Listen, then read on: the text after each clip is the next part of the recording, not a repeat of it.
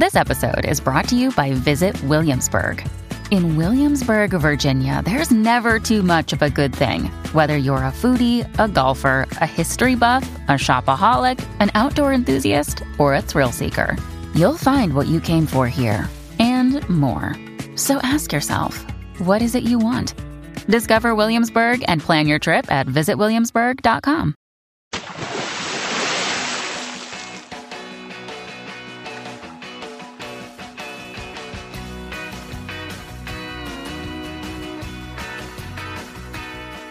Hey everybody, thanks for tuning in to Deep Dive, the All Music Books podcast where we speak with authors of music books, bios, history, criticism, cultural takes, and everything in between. I'm your host, Steve J. We'd like to welcome back David Cantwell, who spoke with us in 2019 about his book, MERLE, HAGGARD, The Running Kind. That's an episode you can also go back and listen to. David has updated his book and has just re-released a brand new version that's called The Running Kind, Listening to Merle Haggard. Welcome back, David. Thank you for having me back. Yeah, and Merle Haggard is still, relevant, which is what we'll talk about. But tell us about, just so people don't get confused. It is a slightly different title. It's mostly the same book, just with some updates. Is that right? I would push that a little harder and say that it's not just retitled and not even just updated, but that it's significantly expanded throughout. I think of it as almost a different book. That's what they told me when I turned it in. They said, oh, this is like a new book. The first time when the book came out, originally in 2013, it was part of the American Music series out of the University of Texas Press. And those were very uniform titles early on in the series, and they all had a very tight 75,000 word count. And that was a rough one for me because, other people in the series before me had written books on Dwight Yoakam. That was by Don McLeese. One on Ryan Adams by David Minconi. And those are much tighter, smaller careers. And Merle had been out for a half century of making records by the time my book came out. So I had to make choices and couldn't include everything. And so almost from the beginning, I was every year around Merle's birthday on April 6th, which eventually became his death day as well. I would write my editor, Casey Cottrell at Texas, and say, if we can ever expand that. I felt like I left out so much the first time around. There's so many things I would like to include. And plus, Merle just kept putting out albums in the last years of his life as well. And so eventually, to my surprise, Casey said, let's do it. What would you put in? And so the new version of the book is not only significantly longer, it's in hardback. It has an index. It has a bibliography. But the real big additions are that every chapter but the first 5 are significantly longer. There are, in addition to that, 5 new chapters. Wow. I was able to add stuff that hadn't even happened yet when I wrote the book the first time. And then I was also able to expand on stuff that I had given short shrift the first time around for space reasons. Well, I will have to go back and read it, as I thought it was an updated version. And I love this book, and I learned a ton about listening to Merle Haggard, who will talk about how influential he was. But your book was published before Merle's death, correct? The first one? Yeah, 2013, and he died in 2016. Right. So you cover Haggard's death and his afterlife as an icon of both old school and modern country music. And although it's always been a broad genre, country music continues to rapidly change. So I'm curious how country music and new country musicians, if their take on Merle has changed at all. Yeah, I don't know how to put this. I would say, like the most important modern country artists in terms of, like post rock and roll era, the most important country artists would be Merle, Dolly, I'd throw in Johnny Cash and Willie Nelson. And I think in all of their cases, Dolly and Willie still with us, Johnny and Merle both gone, I don't see a lot of use of them as a resource in current music. I'm particularly focused here when I say on what gets played on mainstream country radio. It's a slightly different case if we expand that out into more retro acts or to Americana acts. I keep waiting for the Merle Haggard tribute albums to come out. There have been a couple. One really good one was by Bonnie Prince Billy. Not exactly a country artist, but that's an absolutely lovely record. Just before Merle died, the country singer Susie Boggess came out with an excellent Haggard tribute. This is part of what I wanted to update in the book as well, was that in both the Bonnie Prince Billy and the Bogus case, they are really drawing from the last half of Merle's career, songs from the 80s mostly. And so that's been one shift. When people do turn to his music now, they are drawing from the stuff that he was recording in the 80s when he was already a legend. It tends to be poppier. It tends to be more focused on romance and broken hearts than the more class-related earlier music, right? For the most part, I would have to say I'm disappointed that his music is not picked up and used more. I think it still has a lot of use left in it. If people want to update it, I keep waiting for, like, for example, the one that I'm kind of stunned has not done any significant Merle Haggard project is Sturgill Simpson. Right in his wheelhouse. They became good friends near the end of Merle's life. They even wrote a song together, and Simpson has recorded it on his most recent bluegrass record. But beyond that, I'm sort of stunned that he hasn't played Haggard songs more in concert, hasn't put out a full-fledged tribute album. One more thing I'd add here is that when newer artists are turning to Haggard songs and recording them, not in Merle's style, but in their own styles, their modern styles, which is what has to happen if Merle's music is going to continue to be a resource. It's almost always women who have really been doing the turning lately. Miranda Lambert is the one that, she has consistently sung Merle songs and Merle associated songs in her concerts for years, even when he was alive, but she's continued to do that in the years since. She does a great version of Misery and Gin, for example. Tonight I need that woman again. What I'd give for my baby to just walk in.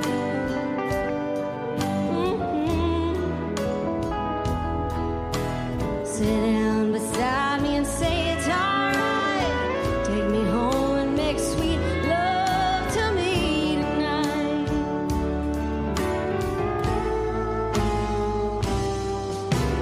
Here I am again, mixing misery and gin, sitting with all my friends and talking. Her group, the Pistol Annies, they did an excellent version of If We Make It Through December on their most recent Christmas album. Phoebe Bridgers also did that song recently.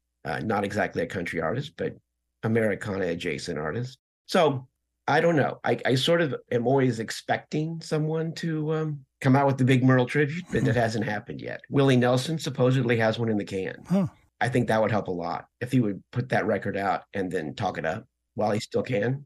He definitely still can, because I came across his new record that just came out a couple months ago, and it's stunning. It is so good. Right. With the general public, what is your opinion on Merle? Has the appreciation and the opinion and perception of Merle changed in the 5 years, or has he kind of got lost in the shuffle? When you mention those three, Johnny Cash, Willie Nelson, and Dolly Parton, I think Merle sits at the bottom of that to most people. Oh, definitely. Yeah, I think that's a completely fair assessment. I would note too, though, that Willie Nelson is sort of getting his flowers now, as the expression goes, right? Jody Rosen, the critic and journalist, did an excellent long-form piece for New York Times Magazine on Nelson, and because Willie keeps putting out new records and they continue to be good. Hello, Pantheon podcast listeners. Christian Swain here to tell you more about my experience with Raycon earbuds. Our family now has 3 pairs of Raycon earbuds around the house, and my wife just grabbed a pair of the Headphone Pros to replace some headphones from a company that was double the price. And yes, she loves them. Now, if you haven't pulled the trigger on a pair of Raycons, or even if you have, but you're in the market for another pair because they're just that good, well, now is the time to check them out, because they just launched their upgraded model of the best-selling everyday earbuds. With Raycon's upgraded everyday earbuds, now you also get active noise cancellation, ergonomic design, and multi-point connectivity that lets you pair with 2 devices at once. New quick charge function, 3 customizable sound styles, plus awareness mode. Available in a variety of vibrant new colors to complement any and all skin tones. I even have a pair of earbuds in a cool green color. I have tried just about every earbud known to humankind, and these Raycons are fantastic. Seriously, if you've been wanting to check out Raycons, there truly is no better time. You're going to ask yourself why you didn't check them out sooner, and Raycon offers a 30-day happiness guarantee. So what are you waiting for? Go to buyraycon.com/Pantheon today to get 20% off your Raycon order, plus free shipping. That's right, you'll get 20% off and free shipping at buyraycon.com/Pantheon. buyraycon.com/Pantheon. Hey folks, Stefan Shirazi and Renee Richardson here from the Metallica Report. And we are proud members of the Pantheon podcast family, where the best of music and podcasts unite. We've got something pretty cool for you. We're giving away an exclusive Metallica merch package worth over $250. That's a whole lot of Scary Guys, Skulls, M72, and other sought-after Metallica swag. And we've made it easy for you to win. Follow and share the Metallica Report, and you're in the game. Go to pantheonpodcast.com/Metallica, enter your email, and hit that button to be entered to win. And just like that, you're eligible for our monthly exclusive Metallica merch package. And guess what, rockers? You can enter every month, so just do it. And while we love our global brothers and sisters, the lawyers won't let us ship outside the U.S. Continues to sort of stay in the conversation. Dolly keeps putting out records, or at least staying in the public eye with various business ventures and things like that. She got elected to the Rock and Roll Hall of Fame, but I don't see people recording her music. And the same goes for Johnny Cash. Right. That's the test to me, is not simply will somebody mention, I like this person growing up in an interview, but are they actually doing the work? It's how the tradition works. Right. Merle is the best example of this. In his own career, he resurrected Jimmie Rodgers, the father of country music, by doing a tribute album to him, and doing it in the sound of 1970, not trying to go back and make it sound like the 20s. He updated that sound to be used in the world that he was recording it in. And then later on, he did a Bob Wills tribute, and he did an Elvis Presley tribute, and he recorded 1 million Lefty Frizzell songs. And who's going to do that for Merle? Who's going to do it for Willie or Dolly or Johnny? We'll see. These things go in cycles. You can't predict the future, obviously. So some other people I should have mentioned that have recorded Merle stuff, they're not exactly country artists, but Robert Plant and Alison Krauss did a cover of his Going Where the Lonely Go on their most recent record. Eli Paperboy Reed did an excellent Merle Haggard tribute album in a country soul style that came out last year. So there are things happening out there, but I don't know. Only time will tell is the biggest cliche in the history of the world, but there I am. I've got to keep going,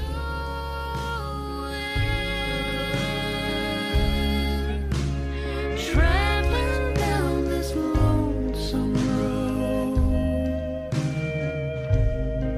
I'll be rolling with the flow, going where the lonely go.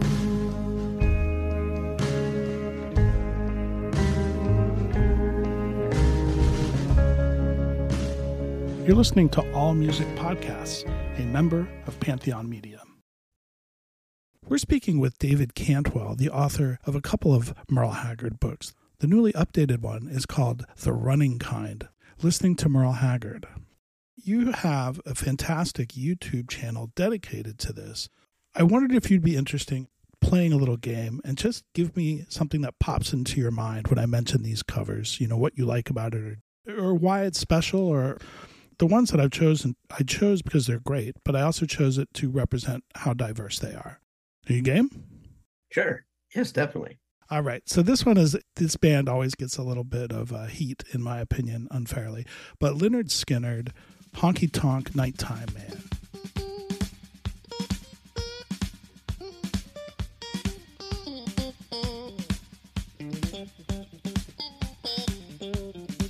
Little bits of Bakersfield.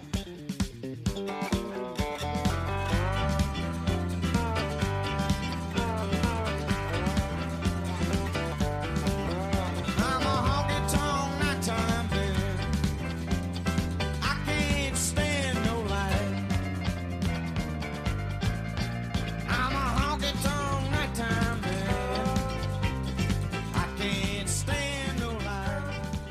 Yeah, that's a fantastic recording. You know, I don't say this very often, but I think Skinner's version is better than Merle's. Oh boy. It certainly cooks more. It's interesting that Skinner has sort of been pegged by that one song, Sweet Home Alabama, right? And mostly negatively, I think.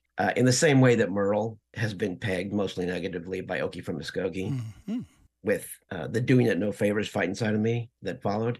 So it's interesting that Van Zandt, because they have that similarity, Van Zandt is such a Merle Haggard fan.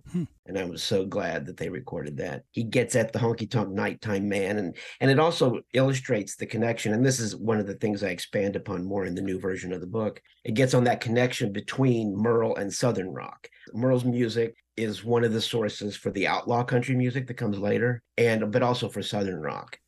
He's a prime source. He was somebody who was already sort of making Southern rock and country rock in the late 60s before those things were entirely identified even as genres. Yeah, and that's on their final album, sadly, Street Survivors. And I think Steve Gaines probably, it sounds to me like he probably had a lot to do with that song as well as Ronnie, because he kind of changed the band. It would have been interesting to see where they went, but, you know, it didn't work. How about Elvis Costello, Tonight the Bottle Let Me Down, which is probably in my top 2 or 3 favorite Elvis records. Are you kidding? No, I love that record. You mean Tonight the Bottle or the album Almost Blue? Almost Blue, right. Wow. I used to consider myself, you know, Elvis Costello was my guy, right? He was my favorite until I discovered George Jones through Elvis Costello. And this album, Almost Blue, I always really didn't like the Almost Blue album, even though it led me back to the country music I'd grown up with. I didn't think it was a very good record. I still don't think it's a very good record. It's interesting, though, because though I don't think it's very good as a country record, I do think it was a tremendously consequential album. So much of the roots rock that happens in the 1980s on college radio comes directly from that record. Interesting. He legitimized country music for so many people, including myself, I have to say. And then that gets us to the alternative country moment of the late 80s and early 90s, too. I think it all goes back to Almost Blue.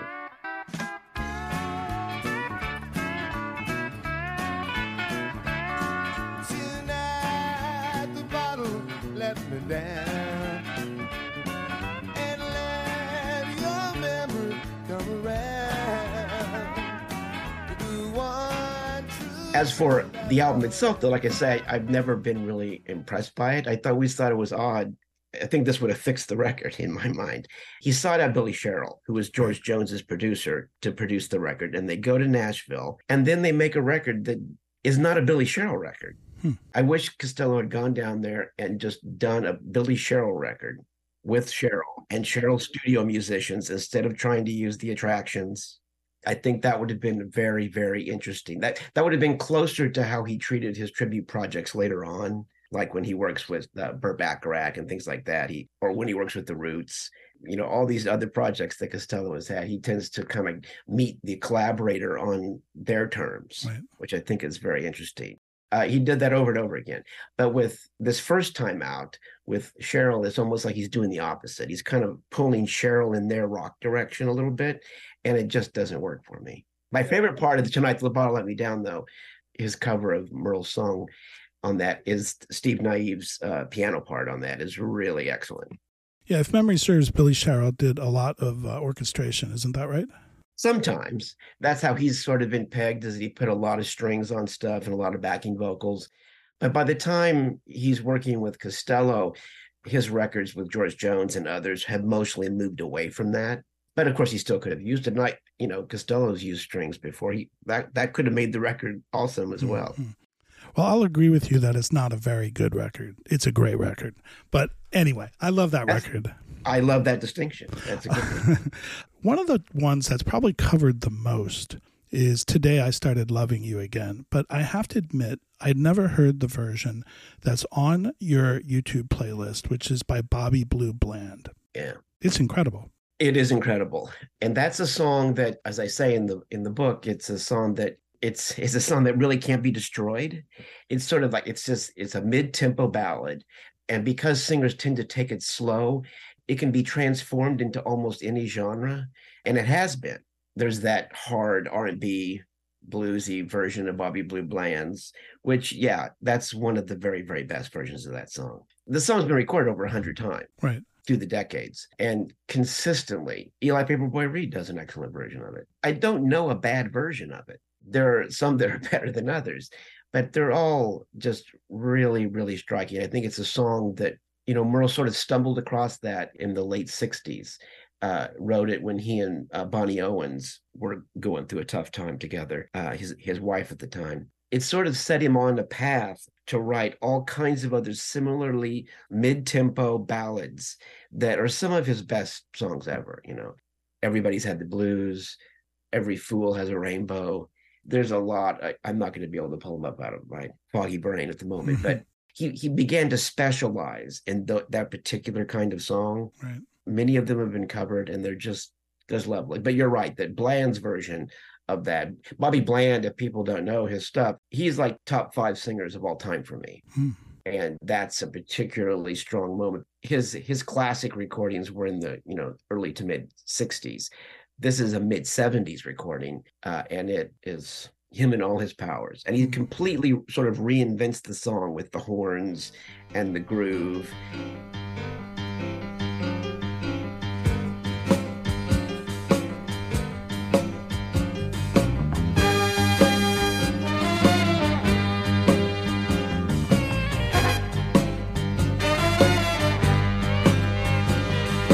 Today, I started loving you again. Said I'm right back where I really always been.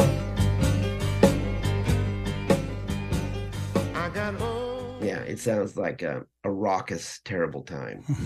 Well, the other thing I noticed in doing some research is that there were a lot of soul covers of that song in particular. There's one by Betty Swan, which was really good. And then I saw that Rufus Thomas did one. So, it's interesting how that song, which is so country and maybe the countrypolitan sound, I know that's not a great term, but how that translates so well, in the hands of these soul singers. Yeah, it's been done by tons and tons of soul singers. It's been done in a Cajun style. It's been done in a swamp rock style. It's been done traditional rock style, country rock style, heavy metal style. It's just super, super stuff. 21 in prison, doing life without parole. No one could steer me right, but Mama tried to raise me better, but her pleading night and night, that leaves only me to blame, 'cause Mama tried. So, are you a deadhead? No, I am not. Okay, well, everyone knows where this is going if they know me. But they did Mama Tried, and they first performed that in 1969. They recorded their version in 71. I saw them quite a bit. I think they do a great version of that song. But more importantly, I don't know if they get enough credit. They were really early in the game on this. If you look at that 69 for Merle, to cover him, that's really early. Yeah. No, I will second your love of their version of Mama Tried. It's really first rate. I'm not a deadhead, but I understand that was kind of a staple of their sets for a long time. But one of the first times they did it was at Woodstock. I don't know if people realize that the Dead had a storm-shortened set that Saturday night, I guess. And it was in that set. There are all kinds of connections to Merle. Merle famously had his anthem before Rookie from Muskogee was Working Man Blues. And then, of course, they had Working Man's Dead. I don't think that's a coincidence. They were big Haggard fans.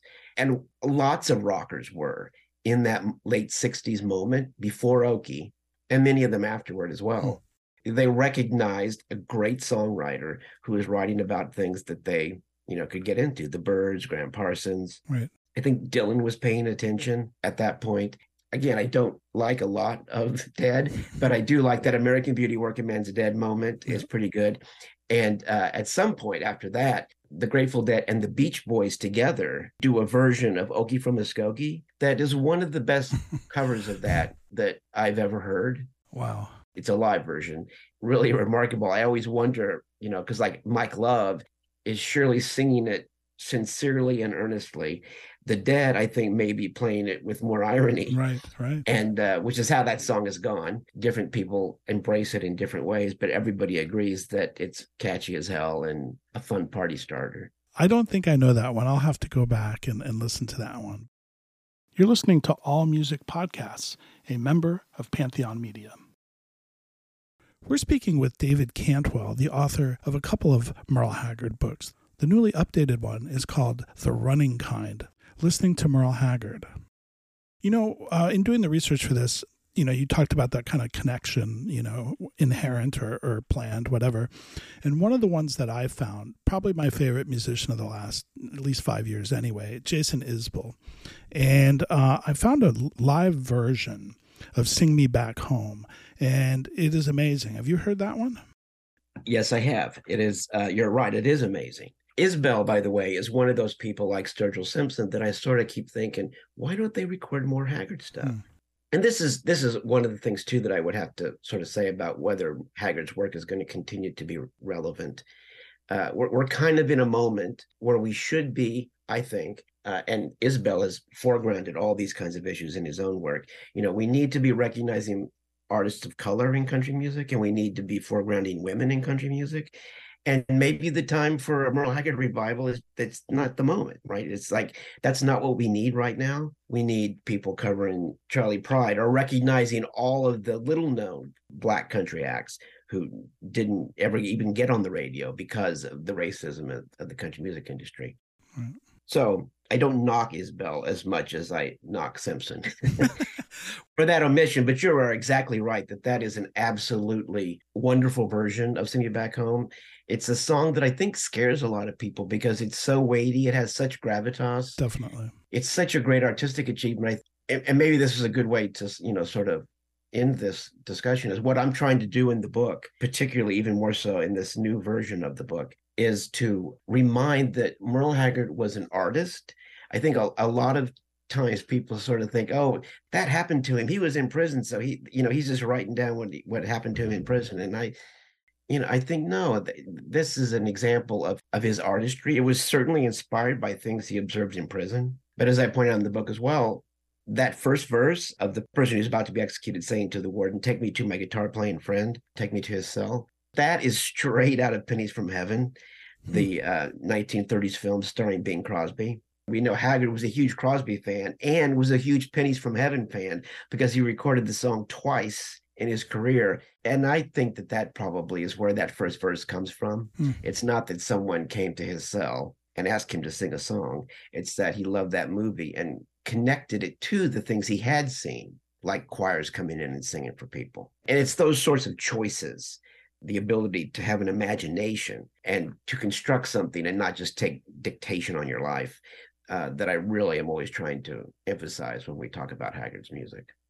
It's interesting, too, because the Isbell version is really great. It is a very heavy song, as you mentioned.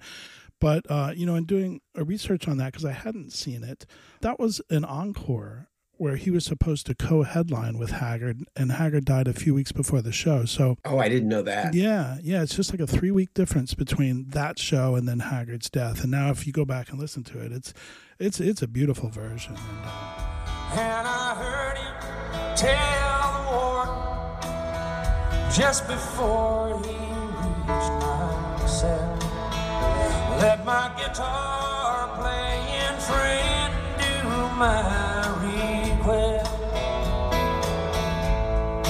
Let him sing me back home with a song I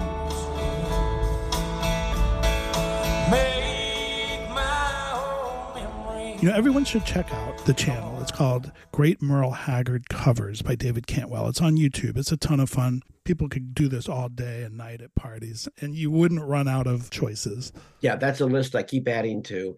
But I will note you sort of pushed back a little earlier when you said that, look at all these great covers you have on this list about his legacy, but almost all of them are older artists, right? They're not current artists, and they're certainly not current country stars of the radio variety. Right. And so I'm waiting for that to happen. But you are so right that Haggard really began to be covered most intensely. This is one of the things I've added to the new edition of the book in 1968, when dozens of people latched on to country stars, but specifically latched on and just started covering all of his songs and having hits with them themselves sometimes. Conway Twitty did, Charlie Pride did, Hank Jr. did. I think that list is around 50 or 60 songs now, and it'll be over 100 someday.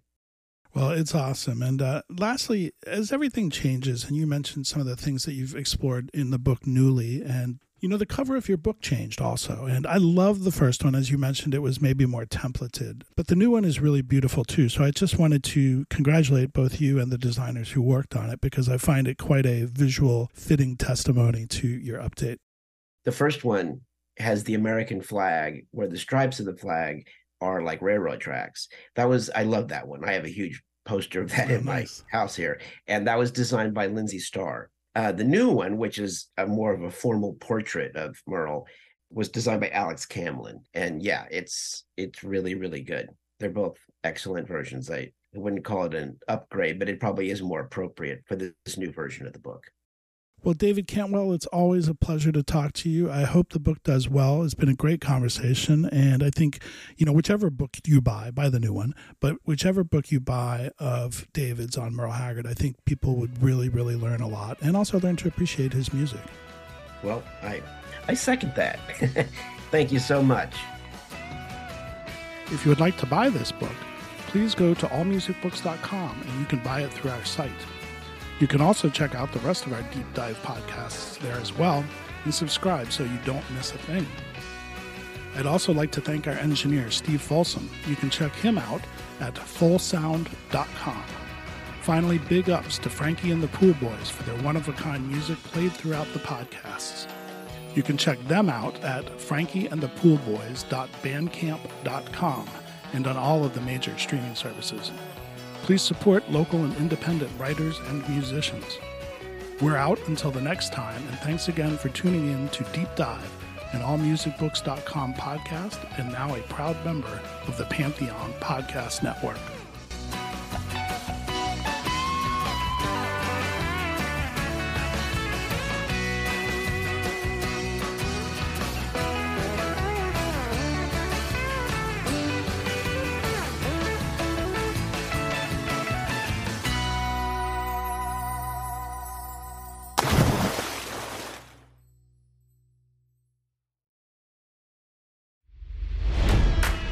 It's NFL draft season, and that means it's time to start thinking about fantasy football. FantasyPoints.com features industry-leading experts and prognosticators using proprietary hand-charted data to help you score more fantasy points. FantasyPoints.com is the place to go for whatever kind of fantasy football you play. Whether you play fantasy football, daily fantasy sports, or do a little bit of everything, Fantasy Points has the meticulously researched content to guide you to victory. And why wait for the fall? Fantasy Points also covers the new spring football league, the UFL. Join the guru, John Hansen, Scott Barrett, Joe Dolan, and other massive names in the fantasy football universe with an exclusive offer. Use code Pantheon for 15% off any Fantasy Points package, including the all-in package, with access to every article, tool, and data nugget that Fantasy Points has to offer. That's FantasyPoints.com and code Pantheon for 15% off at Fantasy Points. FantasyPoints.com, code Pantheon. Score more fantasy points.